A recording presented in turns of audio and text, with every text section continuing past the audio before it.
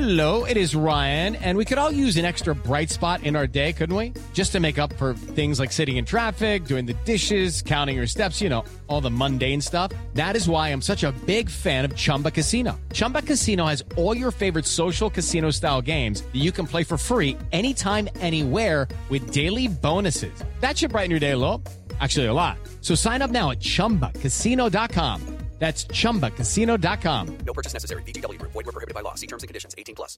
Hey guys, it is Ryan. I'm not sure if you know this about me, but I'm a bit of a fun fanatic when I can. I like to work, but I like fun too. It's a thing. And now the truth is out there. I can tell you about my favorite place to have fun. Chumba Casino. They have hundreds of social casino style games to choose from with new games released each week. You can play for free anytime, anywhere. And each day brings a new chance to collect daily bonuses. So join me in the fun. Sign up now at ChumbaCasino.com. No purchase necessary. VGW Group. Void where prohibited by law. See terms and conditions. 18+.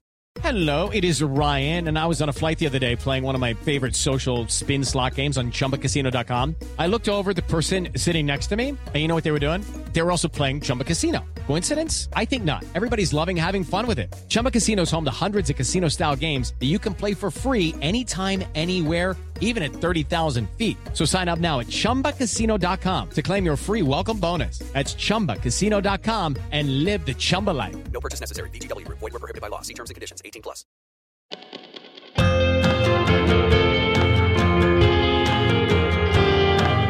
Hello, everyone. I'm Ben Johnson, and this is the Perpetual Chess Podcast. On Perpetual Chess, I have weekly conversations with the chess world's best players, promoters, and educators about their lives, careers, current projects, and best practices. Perpetual Chess is brought to you through the generosity of its Patreon and PayPal supporters. For more information, go to perpetualchesspod.com.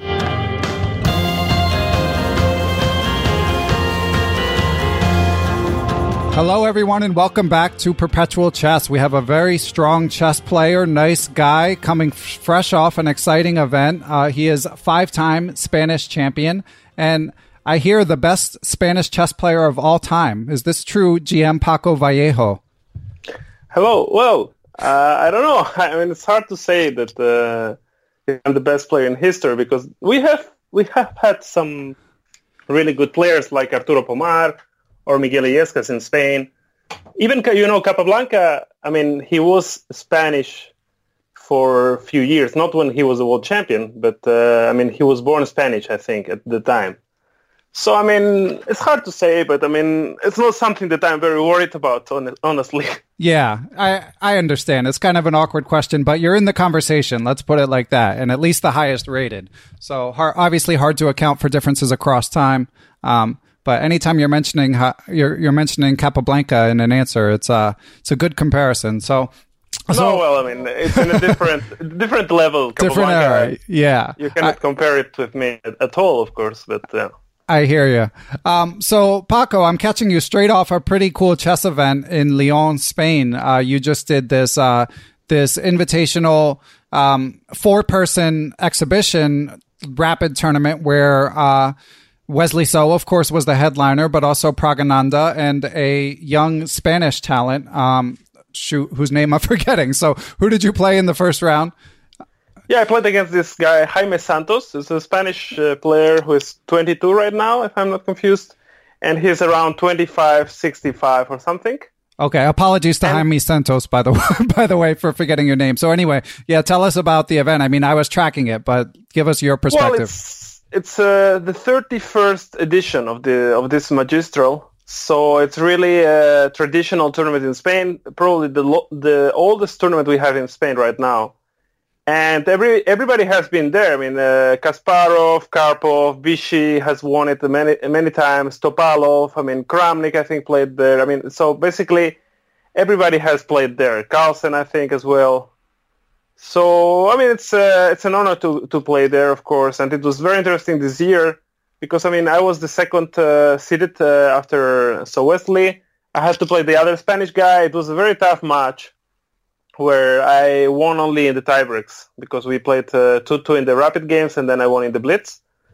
Actually, he won the first game, then it was 2 draws where I was pressing maybe a little bit, but nothing special. And then I won the fourth game, but in a little bit in a funny way. I was very lucky because when I was actually winning, after some hard game, I had some advantage and I was probably already winning.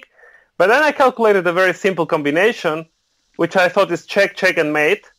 But basically that was giving away a rook, and this was a huge blunder, and after that move I could resign immediately. But somehow he trusted me, and he had calculated the same, and he just resigned immediately. So that's how I qualified to play against So Wesley in the final. Yeah. And then it was a completely different story in the final because I played great chess from the very beginning. Okay, well, I want to talk a little bit more about this blunder. So I definitely want to get to hearing about your perspective on playing Wesley So, but just for listeners who didn't catch this coverage. So this is a king on H8. A rook on H8 check and a king on H7. And, both of you guys had been thinking ahead and thought that the rook was protected, but the king... No. It's, I can tell you the whole position because it's not very complicated. Okay. I have a pawn on E7, a king on F6, and a bishop on E5. My rook is on D8 right now, and he has king H7, bishop G6, pawn H6, the rook on E2. And there is my move, so I want to promote E8, but I don't want to do it right now because he then will take it on with the bishop on G6. So the winning move is simply just king E6, and with the threat of rook H8 mate, and basically he cannot stop rook H8. If he goes down to bishop H5, rook H8, and then I will promote E8 queen. So basically, but I thought it's even more beautiful to do it in the different way, to play first king H8 check. Rook H8 check. Yeah, he'll take king H8, and then I'll take king G6 check. He'll move king G8, and then I'll promote E8 check. The problem is he doesn't need to move his king, but he can take my bishop on E5. With the rook, right? Exactly. So basically I'm lost after rook H8. Yeah, just amazing. Yeah. Amazing. So have you ever encountered like a mutual blindness moment like that before in your career? Probably yes, but this was a bit too much, probably, because it was really, really obvious, let's say. So, right. Something like that happened, but I think this was like, one of the biggest, yeah, for sure. And you mentioned, I think, in a post-game interview that, you had to go straight to the playoff from there, but did you even have time to realize that you had overlooked this before he resigned, or did he resign so fast that you didn't even have a chance to panic? He resigned immediately. He resigned in a second, not more than a second. So basically, we had both no time to realize. But obviously, when I went out of the playing place, I was walking around, and at some point I was like, wait a second, what happened here? Right. And because I saw the position in some screen or something, and I just was very confused at the beginning, like, what is this? Is this the real position or? And yeah, then I realized I just blundered very badly, and he also realized before the start of the tiebreaks, probably this was not very good for him because it's very unpleasant when you blundered so badly. Yeah, it's got to be tough psychologically to focus on the game. Okay, well, sorry for cutting you off, but I just wanted for people who hadn't seen the report for them to get the full color of that. This wasn't just any blunder. This was a sight to behold. But let's hear about playing Wesley So. Obviously, that's an incredible opportunity, and you really held your own. So. Yeah, exactly. No, actually, it's true that it's good to mention. The details of this little story. And then, okay, I played a good blitz against Jaime Santos. I qualified for the final. Obviously, I think So Wesley is ranked number 2 in the world of Rapid and number 7 in classical games. Anyway, number 2 in Rapid is huge, and obviously, and Rapid is not even my best. I would consider myself a better classical player than a Rapid player. In Blitz, I think I play a little better than in Rapid in general, but we don't play so often Rapid games. That's the problem, anyway. So, okay, I started the match very well. I won the first game, and I played a good game. He confused in the opening, and basically he lost without much chance. On the second game, I had a much better position again, but at some point I just ran into 30 seconds or something, and I blundered very badly. But even I had a very, very good position. The next 2 games, I was much better, both of them. I'm not sure if completely winning, but very, very close. But he defended really well, and I probably didn't press as as hard as I could. I mean, I could have done a bit better, but honestly, I played quite good games, and I was very close to win. So basically, it was 2-2 in rapid games. I played quite well. I had a good preparation. I calculated quite well, but somehow I only made it 2-2. And then the Blitz games, I was much better in the first game again, but I managed to get down to 10 seconds or something, and then at some point I just collapsed and I started to play really bad, and I lost that game. And then I needed to win with black, and basically I had no chance. I could have tried to make it. I mean, so basically I lost the match in the Blitz, and the first game it was very important. So, but anyway, I was relatively happy considering that I lost the match. Yeah, and you mentioned before the tournament you felt like you weren't in peak form going in. So is this a bit of a confidence boost for you? Well, exactly. I mean, I've been through a lot the last couple of years, really. I had not the easiest period of my life, let's say. So I was preparing, of course, for this tournament a little bit, but you never know, yeah? I mean, you're always a little bit afraid that something can go really wrong and play really bad. But, somehow, it was, probably from the point of view of the games, it was better than I could expect, honestly. And from the result, it's kind of the normal result that I qualify for the final and then I lose to Wesley So.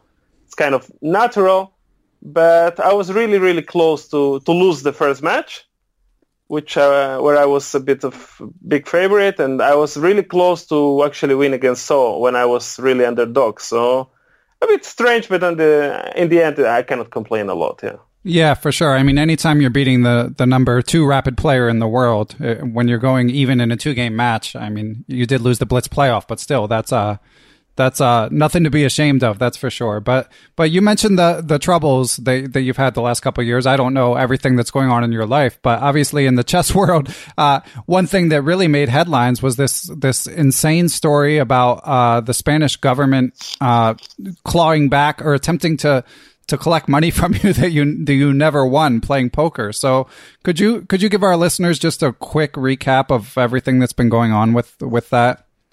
Well, basically, I played poker in 2011, and I lost like 5,000 or something. And then I stopped playing because I realized it makes no sense to play something where you're losing money. So basically, I stopped playing. And, well, the point is that actually the laws at that time in Spain were completely ridiculous. And let's say every hand you play, you need to pay taxes for. So basically what would happen if, let's say, we play each other in 2011, we have 100 euros each or $100 each, and we could play the whole night. When we finish the game, we have still our $100. But for the government, we are both of us rich because we played tons of hands, and we need to pay taxes. So let's say we need to pay each one $10,000 each, for example. But we never had this money. We still have our $100. Huh? Right.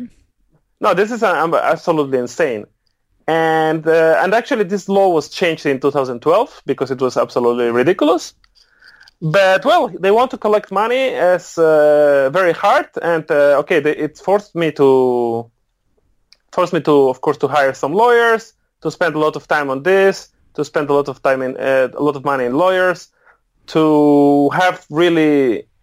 it's something that even can get you to jail. It's really crazy. It's because it's big, it's very big amounts. It was like hundreds of thousands of dollars. Exactly, right? Exactly. It was more than $500,000 at the beginning. Yeah, it's just really unfathomable. Yeah, and I know that when you made your Facebook post describing what had been going on after you withdrew from that tournament, I know you got a lot of support from the chess community, but that only helps so much when you have the government breathing down your neck and asking you for hundreds of thousands of dollars that you don't even have or didn't win, Yeah, exactly. No, absolutely ridiculous. So actually, the funny thing is, the government is supposed to help me, which actually they never did. They basically never supported me, not even a bit, let's say. They paid me to play for the Spanish national team, because I am playing for Spain. I was playing for Spain for the last 15 years or something. But I mean, the support was really miserable, really. I mean, it was almost nothing. But I didn't complain too much because I thought, okay, I mean, we have a lot of troubles in Spain. We have a lot of problems in the country. I mean, it's a little problem if they don't support a chess player. It's not something very serious. I mean, we have people living on the streets. We have a lot of trouble with many things. I mean, we have the banks were bankrupt a few years ago. I mean, a lot of things going on here, and the situation is complicated. So I don't think it's fair if I complain too much that they don't support the chess player. And I can understand that, but this went way too much. I mean, this went too far. I mean, from this to actually trying to rape me, basically, this is too much. So basically, I rejected to play for the national team in the last one, and I will reject to play in the next Olympiad for Spain as well. I mean, and it's very possible I'll never play with Spain again. It's very, very possible. Yeah. So and apart from that, I had another crazy stories. I don't know if you want to hear about. Yeah, the more crazy stories, the better. Well, okay. So this poker story, I mean, it's money. It's only money, but still, it really destroys your life. I mean, it's really hard to deal with that because it's so unfair. I mean, we all paid some penalties for I don't know. You drive 60 and it was allowed only 50, so you pay and okay, you forget about it because let's say it was kind of fair. But this has nothing to do with, I mean, this was not even close to be fair. And another problem I had, it was really, really crazy that my mom had, she was strict in the bank, basically. Not once, but twice. She was strict with my grandmom, who she was like 80-something. So they lost a lot of money, my grandmom and my mom. Basically, they were told that they are not risking money. You know, grandmom never wants to risk any money. Right. But they tricked her and they made her sign some things that she doesn't understand, blah, blah, blah. Okay, she lost some money. That's okay. Then my mom traveled with me to Dubai at some point, and also she thought she has an insurance and the bank told her. But this insurance was not really working, so basically she fell ill in Dubai, and the insurance wasn't covering anything. Well, I don't want to tell you the exact amounts, but you can imagine a private hospital in Dubai, the amounts per day is just crazy. Right. If you have to pay the hospital, it's just a crazy amount. And basically she had no money to pay, and also I had not a lot of money to help her because I was strict previously with this poker thing. So basically we had no money to bring her back to Spain, and the government did zero to help. Actually, they did absolutely zero again. So the embassy did zero, and not only they did nothing, which is of course very, very unpleasant, but also when it was solved, They wanted to kind of say that we helped to solve. Oh, that's lovely. This was too humiliating for me. This was just too much. And of course, when you are tricked yourself, you're pissed off. But it's not the same when they trick your mom and when your mom's life is in risk. I mean, that's too much. I mean, if I would have met this guy at that time, it would be very hard not to punch him in the face because. I mean, when you see such things, so dirty tricks, I mean, these dirty things, I mean, it's very hard to deal with that. So, I mean, if you start to add things like poker, like this craziness in Dubai, or things like that, and also, I mean, for example, now in Spain, probably the news, that we are rescuing a lot of people in the Mediterranean Sea that they try to jump into Europe, yeah, right. So, that's interesting, man. I don't know. I mean, they are illegal immigrants and we bring them to Spain. And I think we need to help people in the world. We need to be humanitarians. Yeah, I mean, that's kind of okay. But when you see that your mom is a Spanish citizen and we do nothing to bring her back to Spain, but we go and bring some people who is trying to do the same that what my mom wanted to do, which is coming back to Spain, yeah? Right. So, and they don't help her, and they help other people who is not even Spanish, then you start to realize something's wrong here. Something is wrong. And, yeah, and then to try to take credit when it does get resolved, that's like a dagger in the heart. That's got to be super frustrating. Yeah. So, Paco, I'm really sorry to hear. I mean, I knew about some of this, but I'm really sorry. I mean, I can't imagine how stressful this must have been over the last few years. But one point of explanation just for me and the listeners. So you mentioned the government, but then in terms of the chess support or lack of chess support that you've received for people outside of Spain, like how much of it would come from the government, or is there like a Spanish chess federation that could also support you, or are they kind of one and the same in Spain? Well, I mean, the Chess Federation, they did support me a little bit. I mean, I don't complain a lot about them because, you know, they have a limited budget. They don't really have a lot of money. They try to pay me decent, which they don't always manage, but at least they try. Mm-hmm.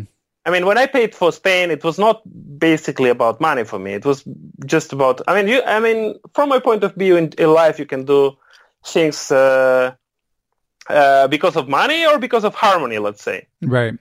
And this was not main thing was not money to play for Spain. I mean, I'm Spanish. I was born in Spain. For me, it was kind of a honor. I would say I wouldn't say I'm a patriot, but at least it was an honor to play for my country. It was a funny tournament, and I really enjoyed that. Obviously, when all these things happen, all this has changed a lot. So now, if they want me to play for Spain, it's not only about money anymore, honestly. So yeah, I mean, so long term, I totally understand where you're coming from in terms of not wanting to represent a country that has caused so much stress in your life. But you're such a strong chess player, so. Do you have any long-term thoughts about, like, if you'll try to play in future Olympiads for different countries? Are you considering relocating, or are you just going to be skipping that event? Well, I obviously I've considered relocating. I mean, nothing is.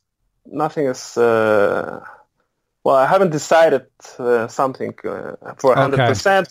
But honestly, yeah, I mean, if some country would offer me to play with them, I would think about it. I mean, obviously, I don't want to play for Spain, but I'm not sure. I don't want to jump into something right now because maybe I'm still a little bit...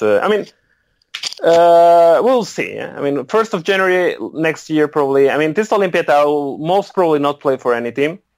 Mm-hmm. But in the future, I don't know. I cannot really say.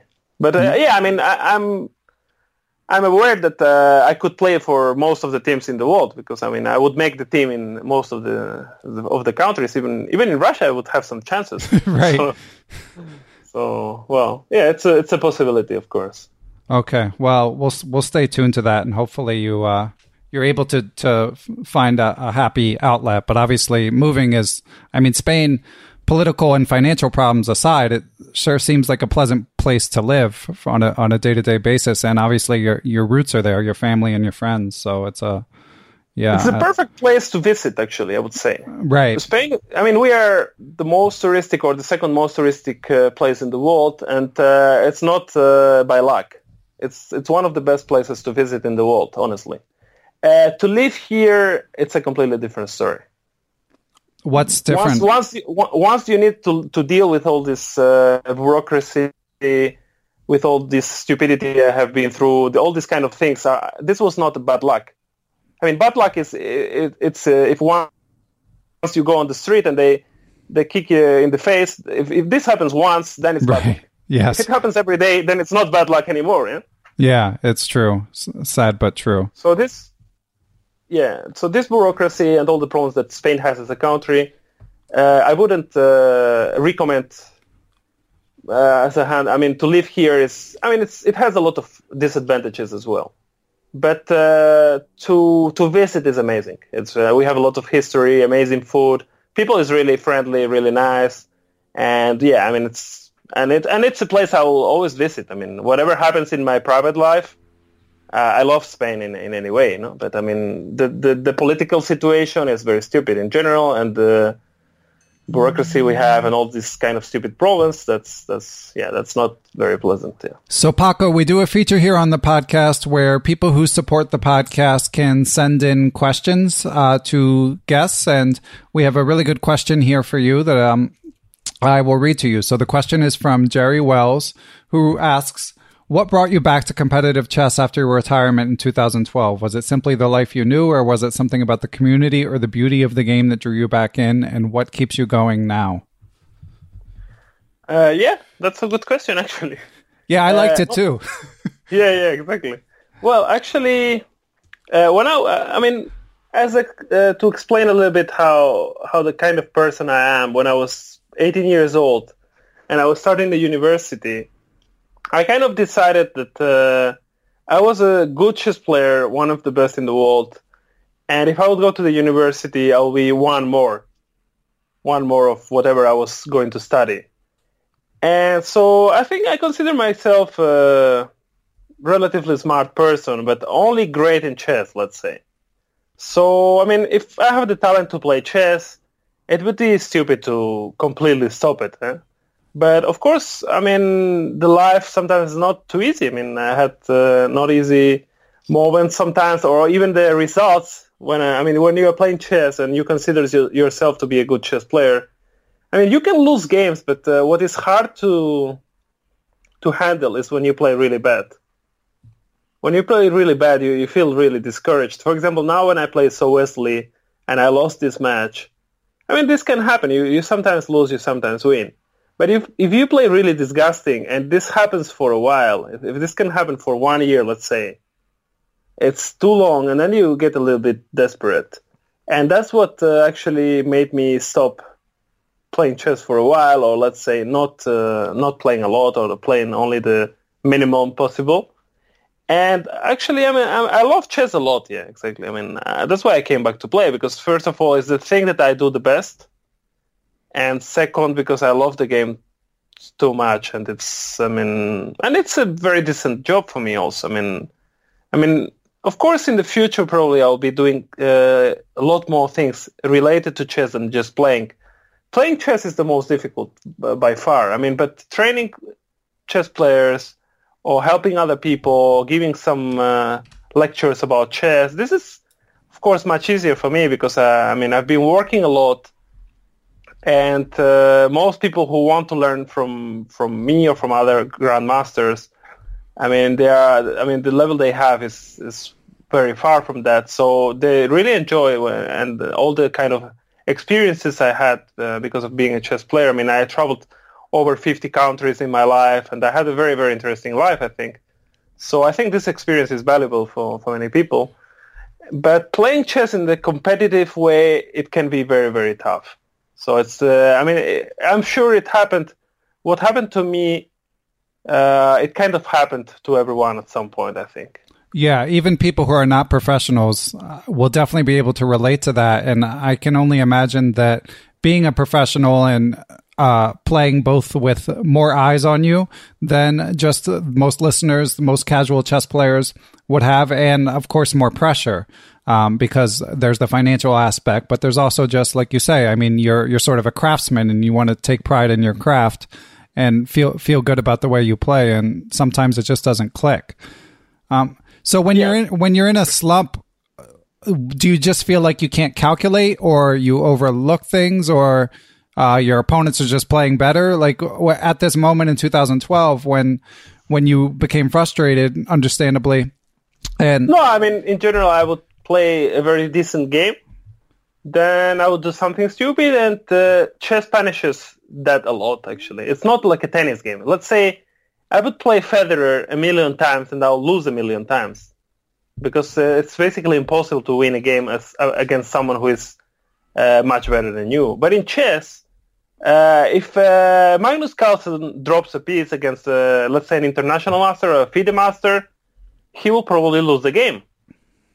So I mean, the nature of the game is, I mean, it's very easy to lose games. It's very easy to go wrong in one moment. It's more similar to football, actually, to soccer. Yeah, right. I mean, in soccer you can play great, but your goalkeeper makes a huge mistake and you lose 1-0. Yeah. Although you dominated the game, you played a great game, whatever. So if this constantly happens, you're gonna get very, very frustrated. Yeah. So I wasn't playing especially bad, but the results were very bad. And of course, if this goes for some time, this actually affects your game as well. Then you start to play bad, actually. And also it happens in the opposite way. if you're playing bad but you keep winning games, eventually you'll actually play good because I mean you'll be improving and you'll be more confident, and this will help you. This will help you to play better in the end. But yeah, I mean it can go on either way. Eh? Yeah, positive feedback loops and negative feedback loops. I think we've all been there as chess players, even if not at the grandmaster level. So let's switch to brighter topics of your career highlights. So I know that you beat Kramnik with black at the Olympiad in a great game. You've played Kasparov. Our listeners always like to hear, I mean, you just played Wesley So our listeners always like to hear about, brushes with chess legends and playing extremely strong players. You're obviously one yourself, but when you think about your career, Paco, like what do you look most fondly at? Well, I mean, I've played with basically everyone who is in the top right now. I've played with Carlsen when he was 15, and I've played with Carlsen when he was already a world champion for some time. I beaten him when he was 15, and I beaten him luckily, but it was still a point when he was a world champion. Of course, in the meanwhile, he crushed me a few times, but I mean, it's not easy to beat Magnus Carlsen, for example. I won against Caruana sometimes. I won against, I mean, most of the players out there. I have won some serious games against Topalov, against Kramnik, against Shirov, against most of them. Yeah? Obviously, I lost some games against all of them as well. But I mean, let's say there is a game. I mean, I think I get some respect when I play Magnus Carlsen or someone. I mean, they know I'm kind of dangerous, but maybe my weakness is that I'm not as resilient. You know, this word that they use a lot nowadays. Resilient, yeah. Yeah. Maybe that's the thing. Yeah, and Magnus, of course, is famously resilient. Although again, it's all relative. Like you don't get to your level without being pretty resilient. It's just, I guess, if you're comparing yourself to the top handful of players in the world, exactly, it's a high hurdle. So you mentioned, I mean, these are all incredible achievements, and just to play those guys shows that you're doing something right. But is there one singular memory above the others that you will cherish?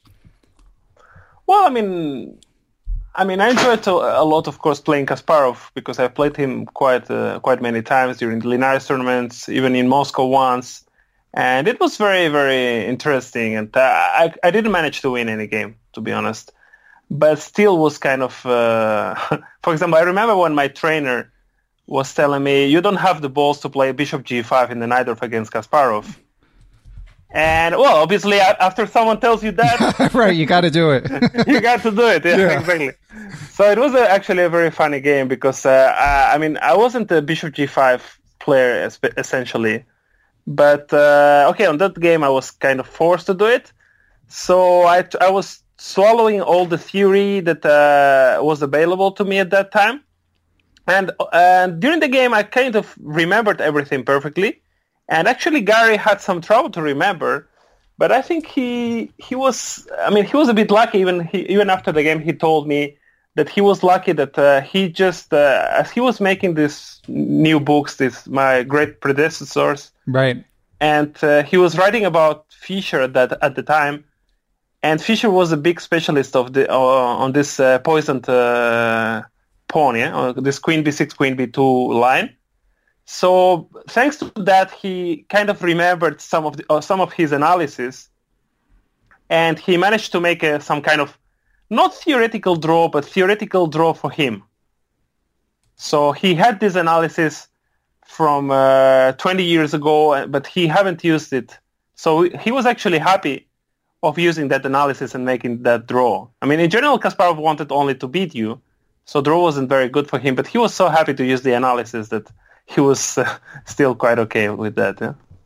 Nice. Did you guys did you get to analyze with him after the playing?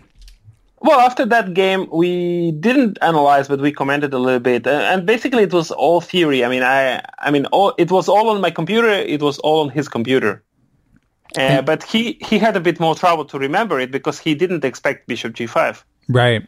Yeah, so you caught him off guard a little bit. And you mentioned your trainer sort of daring you. So who was your trainer at the time, or is your trainer, if you don't mind saying? Well, I worked a lot with Ernesto Fernandez, he's a grandmaster from Spain, and he helped me a lot during the years, and he's one of, he's a very, very good personal friend. So, I mean, apart from the chess, we still shared a lot of good times. And so, I mean, he helped me a lot in Linares sometimes or during other things. And he's a hard worker in chess. I mean, he knows a lot, and he's a good end game player. And we shared a lot of chess, and I think I could help him a lot, and he was helping me at the time, and he helped me also during the Grand Prix, for example, that I played last year. I played Grand Prix against also the best players in the world, and he was also still helping me. So we've been collaborating a lot, for a lot of time, yeah. And speaking of training or helping people, I know that you also have worked as a second for Veselin Topalov in the somewhat distant past. So could you tell our listeners what that experience was like? Well, it was amazing. It was really, really interesting for me. I mean, obviously when Topalov or Vichy or Carlsen or some other players are looking for some help, I mean, they want to have the best possible they can. I mean, obviously, if you are Vichy, normally you cannot get Magnus to help you or things like this. I mean, because they are too close, you play against each other very often, so it's a little bit more complicated. But I'm a little bit on the next level, let's say. I mean, if you count the top 10, top 15 players, they play each other constantly. But I've been around number 20 to 40 in the last 15 years. So let's say I'm suitable to be right. asked to collaborate with someone.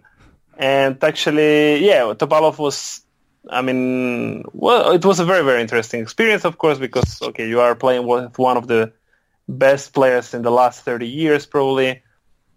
And you learn a lot how hard that job is and how difficult it is.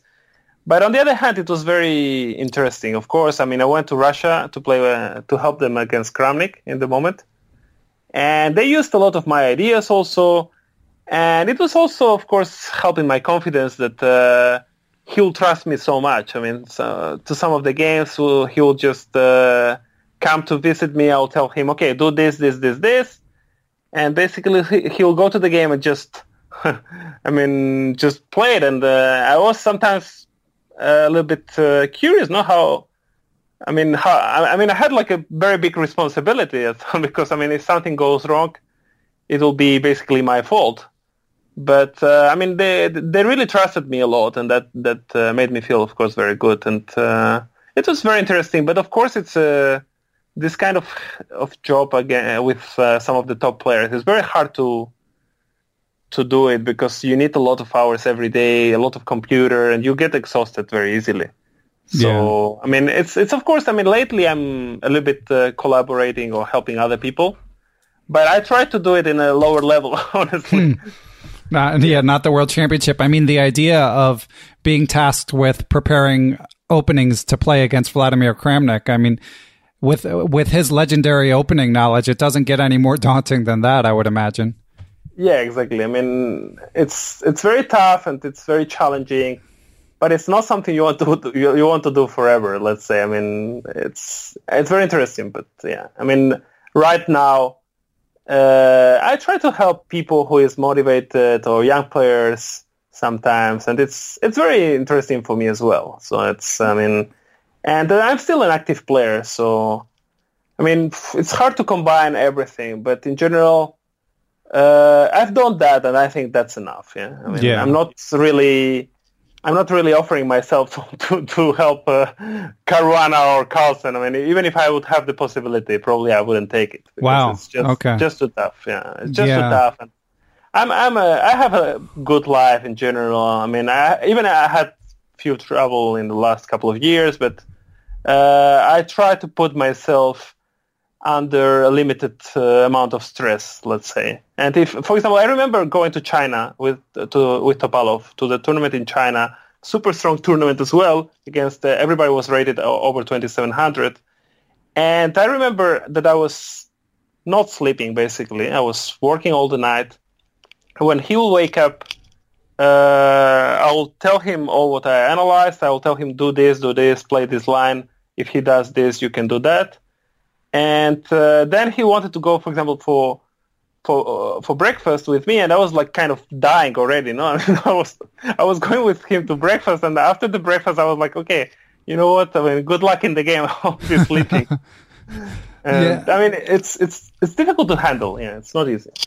Yeah, that's one funny aspect of being a second is, I mean, you're kind of at their beck and call. Like you from what I've heard, we've had other guests who've done some seconding here on the podcast, and so it's not just all of the intense opening preparation and the stress of living and dying with the results, but it's also like if they want to go for a walk, you go for a walk. If they want to play soccer, you play soccer. If they want you to sleep, you sleep. If they want you to be awake all night, you're awake all night. So I can imagine how, like, one of the perks generally of being a chess pro, I would think, is the freedom you have. But when you're not the top dog in the operation, then some of that freedom goes away. Exactly. We are not so used to that. Let's say we are not so used. On the other hand, you don't play, and as I mentioned, playing is the most difficult. Right. Yeah. Even more stressful. Yeah, playing is the toughest. Playing is the most difficult because, I mean, it's very easy to be, for example, commenting. I've been commenting in some websites or something, and it's very relaxed. And most of the moves, I mean, let's say I'm watching a game of Magnus against Fabiano. Well, okay, if you allow me to comment on 3-4 moves, I mean, I'm going to guess 99% of the time because, I mean, they can play only one move, and I can say, okay, this is interesting. And I mentioned 4 moves each time, and most of the times I will be right because, okay, well, it was interesting, and probably it was one of the best moves. So, and they have to play only one move, yeah. So it's much tougher to actually play one move than to mention 4, yeah. Right. So you mentioned that you've been between roughly 20 and 40 in the world and the stress of playing. So what's going on? I mean, I know you said you have some events coming up, but what's going on with your chess generally? Do you feel like you're ready to make another push, or are you trying to just hold your level?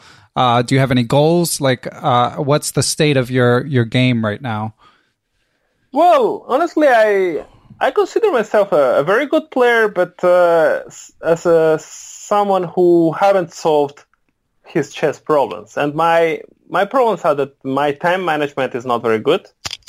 I mean, I go into time travel too often, and that lacks my results. Yeah, that creates a lot of trouble in my results. And without that problem, I think I would be a much better player. I'm a much more. My results will be much better. But well, as far as I'm not solving that, I'm a decent player, yeah. But well, I mean, I'm still not giving up. I mean, I would like to play a little faster and not to get down to 3 minutes and 10 moves to go or things like that. So, well, I mean, I'm still not giving up, of course. I mean, if you're an active player, you always inside of you still want to improve. You still want to do something better. But it's not easy. Yeah, it's not easy. I mean, people, when I receive tons of requests for training people, for helping people, and people ask me, yes, I want to do this or train for a couple of hours each week, and I say, well, I was training for 3 hours per day with a grandmaster during 7 years. I mean, and it helped me to improve, but it was not easy, even with that. So when people want to improve in chess, spending 1 hour per day or half an hour per day, well, I would say it's not enough. I mean, you need to put a lot of effort, a lot of energy, and very often a lot of money too. Yeah, and that's something that our listeners are always interested in is how to improve with limited time. And I agree that it can be challenging. So I know that this you probably get asked this a lot, but what do you have resources that you recommend for people besides just like working with a stronger player? Do you have books that you recommend to people or videos or? Well, most people who wanted to or managed to work with me, I mean, they cannot work with me every day 3-4 hours because this is very hard to to find the time, to find the resources to do. So if you want to work with some strong player, it's very useful. But you need to be aware that most of the work you need to do on your own.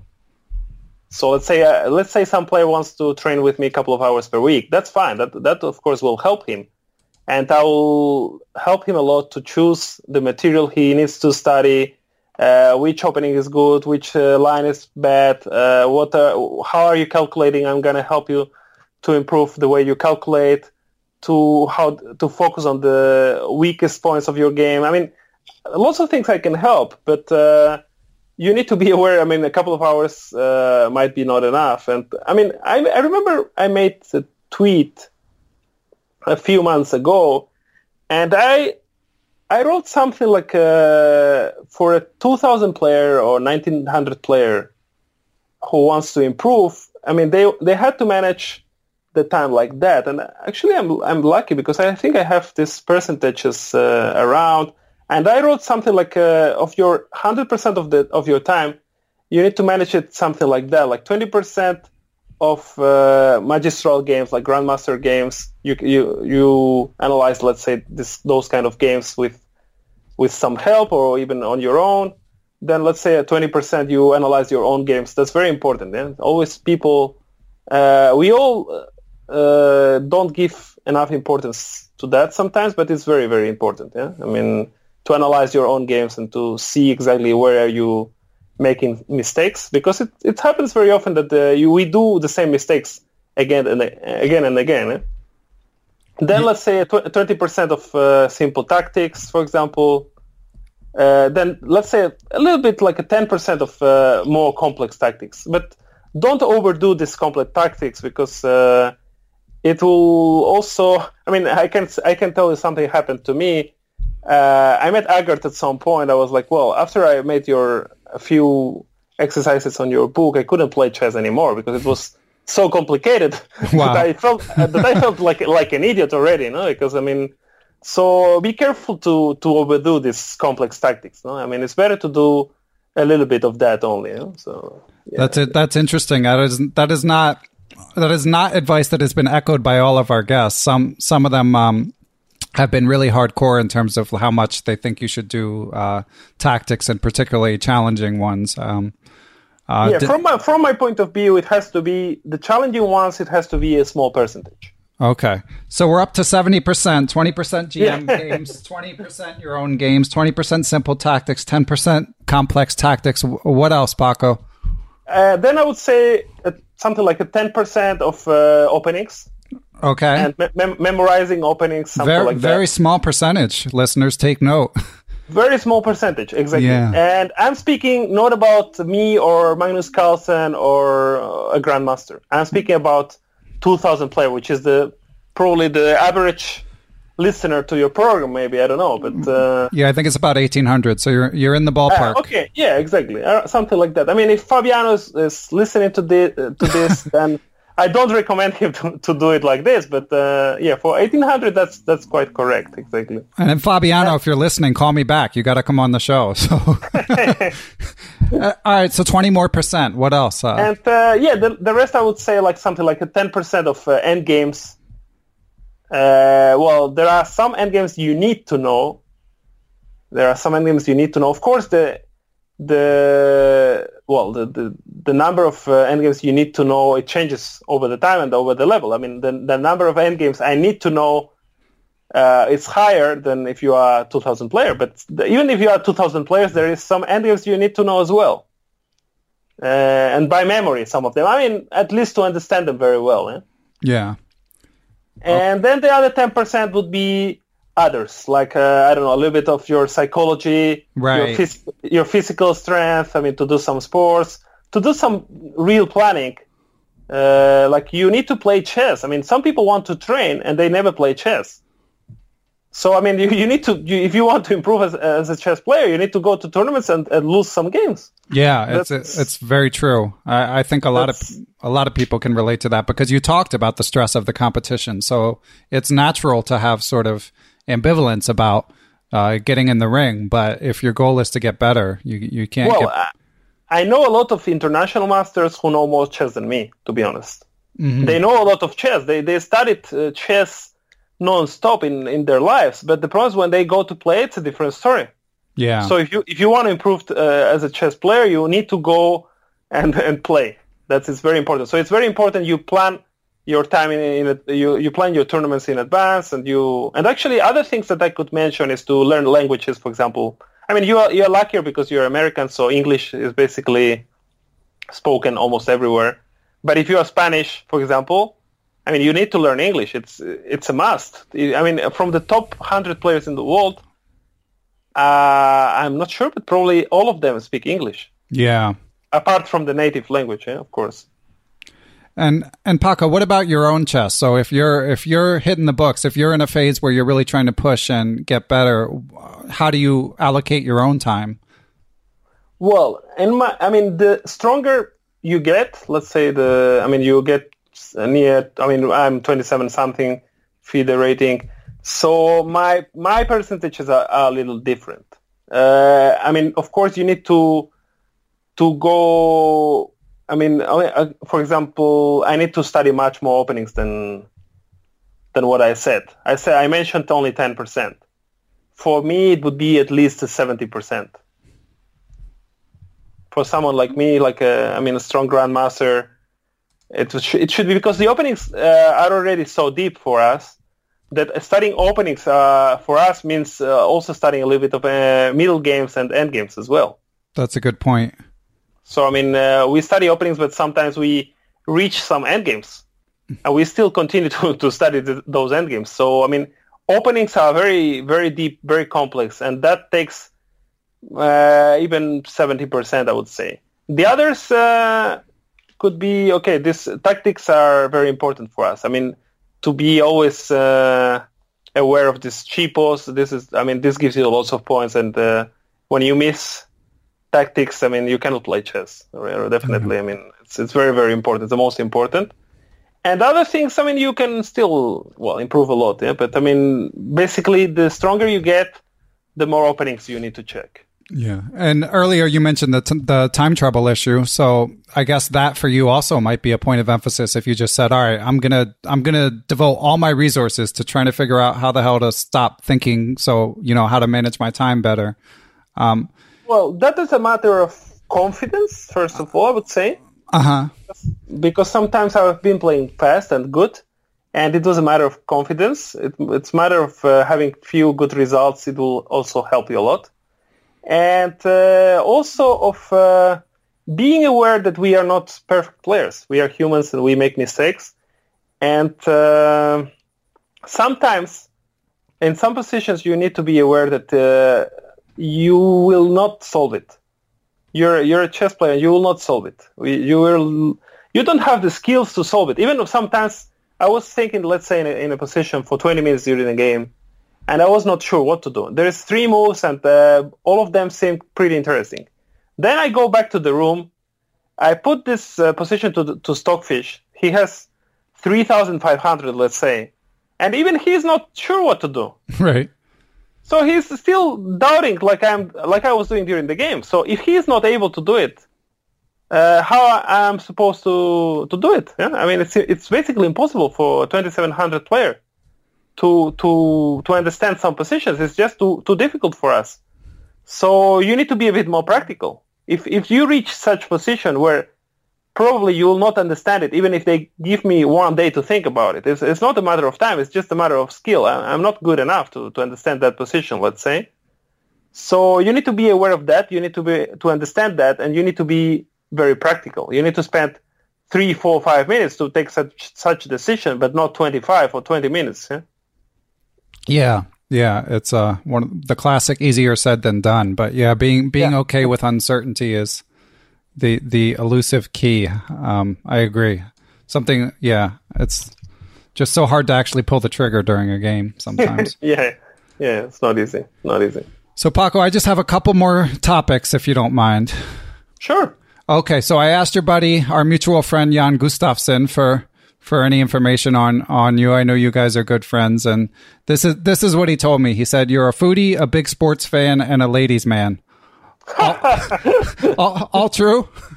Do I have, let's start. A foodie, it means that, yeah, I would say it's true. I mean, I don't smoke. I don't have a car even. I mean, if I spend my money on something, it's probably food. Yeah. I mean, I don't mind spending whatever amount of money if it's something I like. Yeah. So what's next? Big sports fan.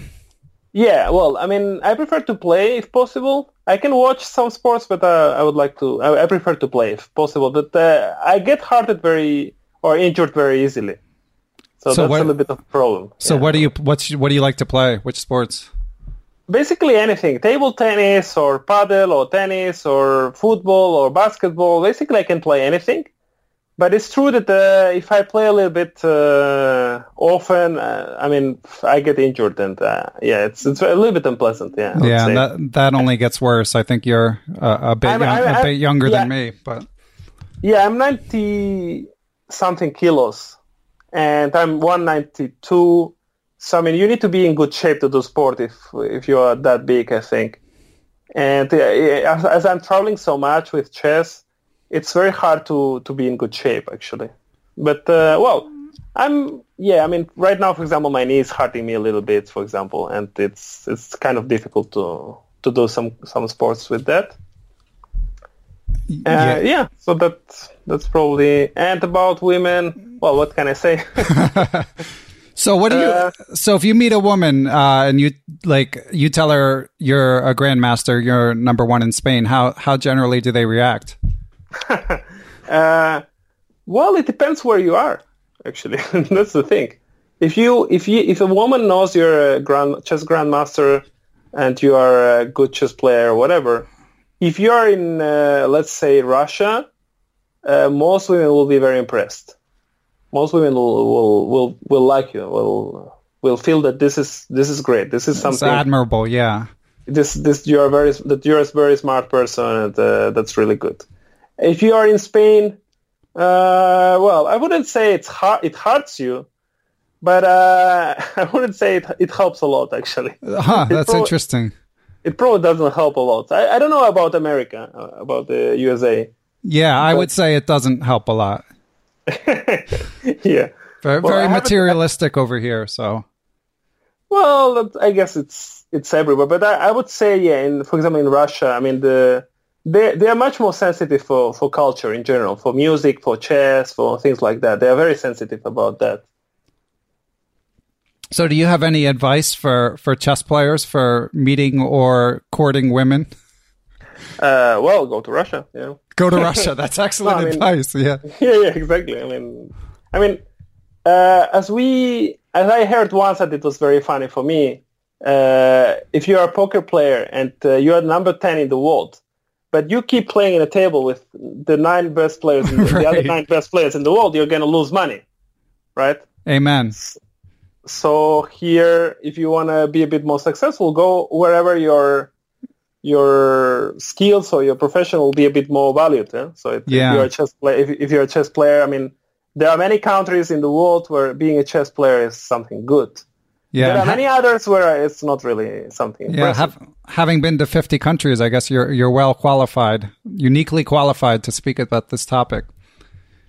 Something like that. Let's say, I mean, I'm 35 already, so I'm kind of a little bit. Let's say I'm out of the game. To be honest, I'm not really the same as I used to be. But still, I mean, I can speak about the topic. Yeah. The memories aren't that old. Yeah. And what about generally, like for chess travels? Do you have a favorite place, whether it was just favorite place to visit or favorite tournament in terms of conditions and scenery and stuff like that? Well, I mean, tournaments, when I played in South America, when I played in Italy, I mean, people are always very nice to me, to be honest. And everywhere, I mean, where I'm playing, I'm valued a lot. I mean, I cannot complain about that at all. I mean, in general, wherever I go, I feel good. And probably if I don't feel good, I don't come again. I mean, I can choose, so it's not a big thing for me. And about countries to visit or go and play chess, well, I mean, for example, a country I loved a lot visiting, it's Iceland. It's very beautiful there. It's very, very interesting. And another place I like and it's very relaxing and it's very, very interesting is Thailand. Okay, you and Jan both. Yeah, exactly. And they have a very nice tournament there, which I try to play from time to time. But the atmosphere in Thailand is just very relaxing. I mean, it's like you're in the holidays always. So when I was there, like for a month once, I didn't want to come back actually to the real world. Let's say. I mean, it was so good just to enjoy life, to have some coconut water and to just have some massage from time to time. And who wants to come back from that? Yeah? Sounds like the Thai Olympiad team needs to reach out to you. Yeah, for example. I'm sure you would up their average elo for sure. Yeah, I don't think they have a very, very strong team, actually. So I think I could help them. Yeah. Nice. And so what's your schedule like in the coming months? What do you have coming up?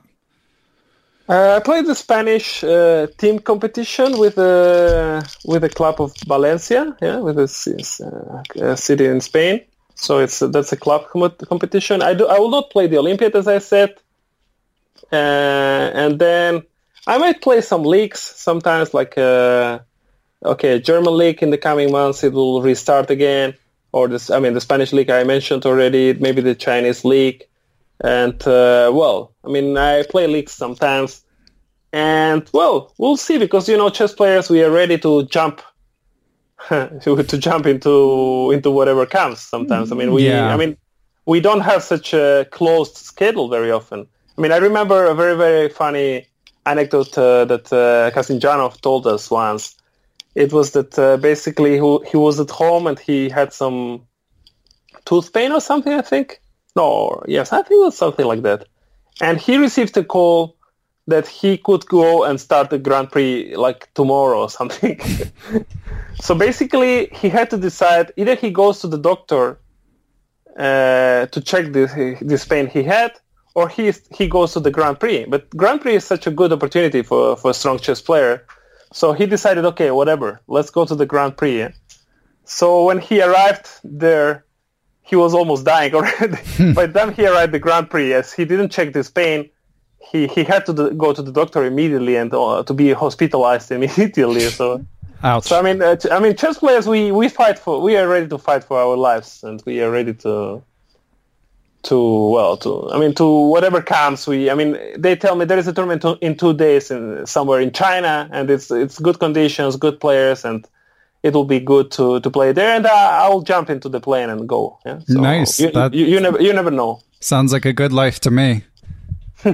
It's interesting. Yeah, it's interesting. Yeah. Okay. And last but not least, Frankie, I'm looking at your Skype. It says Frankie, but does anyone actually call you that?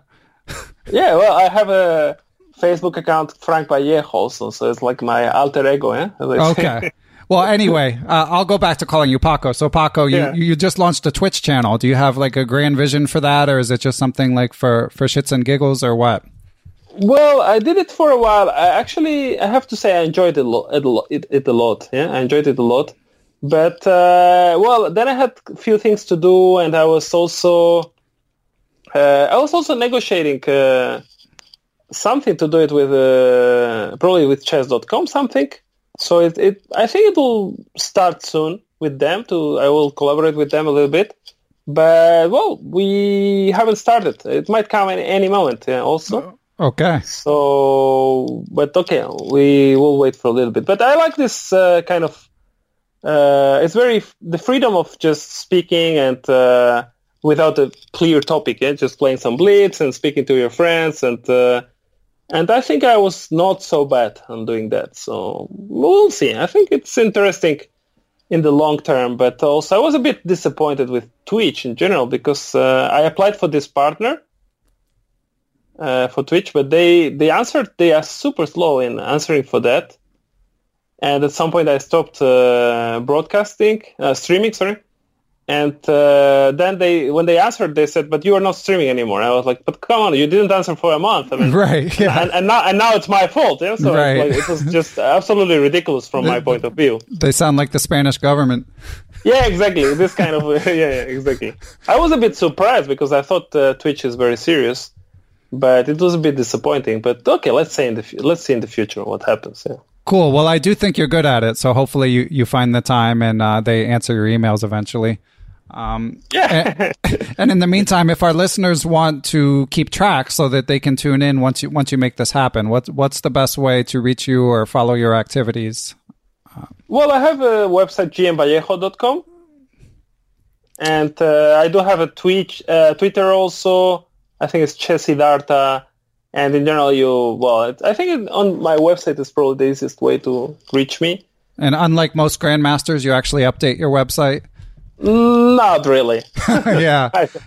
I don't really update it a lot, but I have also accounts on Lichess or chess24.com or chess.com. I mean, I have accounts everywhere. So basically, I receive a lot of messages from lots of people just asking me for whatever.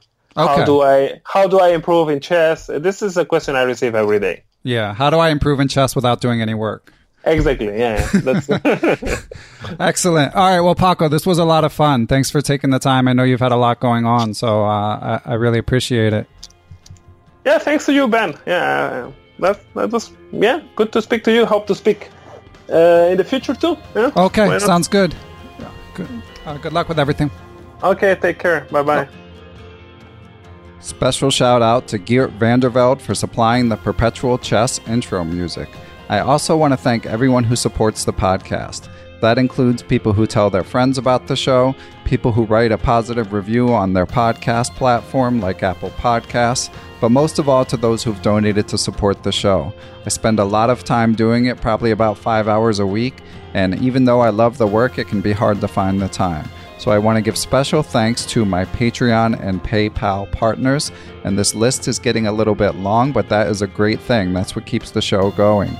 So, special thanks to Adam Ralph, Adam Vrancoulge, Adrian Gutierrez, Andre Kristois, Alex Pejas, Brian Mullis, Carl Labons, Chris Wainscott, Chad Hilton, Christopher Wood, Coach J's Chess Academy, Chris Flanagan, Dan O'Hanlon, Daniel Ginsberg, Daniel Naylor, Daniel Schaefer, International Master-elect Donnie Ariel, Frank Tortoris, Gary Andrews, Greg Shahadi, Harish Srinivasan, I hope I said that right, Harish, James Bonastia, Jennifer Valens, Jeffrey Martello, John Fernandez, John Jernigan, Jen Shahadi, Jens Green, Jerry Wells, John Thompson, Johnny McMenamin, Katerina Nemkova, Kelly Palmer, Krishna Gopala Krishnan, Laura Belyavsky, Lorraine Dore, Matthew Passy, Macaulay Peterson, Matthew Tedesco, Nathan Webster, Pascal Charbonneau, Paul Sweeney, Peter Lux, Peter Merrifield, Randy Temple, Ricky Grijalva, Rob Lazorchek, Robert Steiner, Tatya Abrahamian,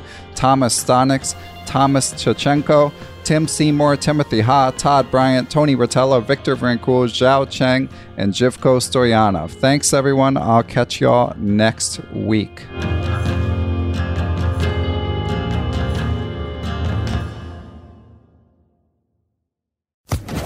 Social Podcast Network. It's time for today's Lucky Land horoscope with Victoria Cash.